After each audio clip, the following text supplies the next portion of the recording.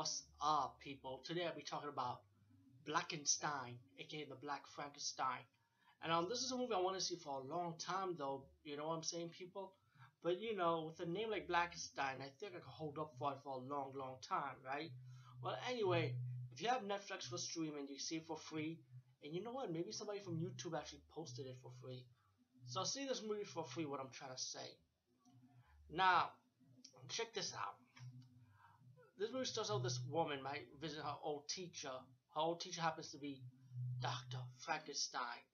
And she started mentioned that she moved to California to be next to her man who kind of like got his body damaged in the Vietnam War from a landmine explosion. Um, as the movie develops, let's fast forward.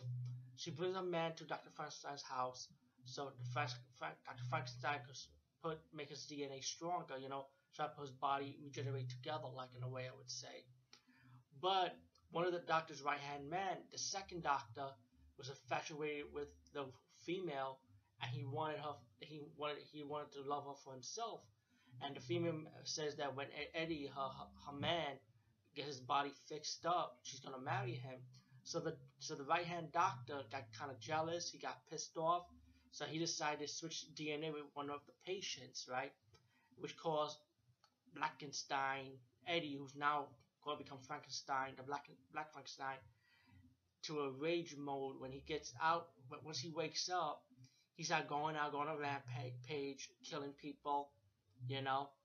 And then as the movie progresses, you get these two police officers doing the investigation, and the female realizes that the monster is actually her man.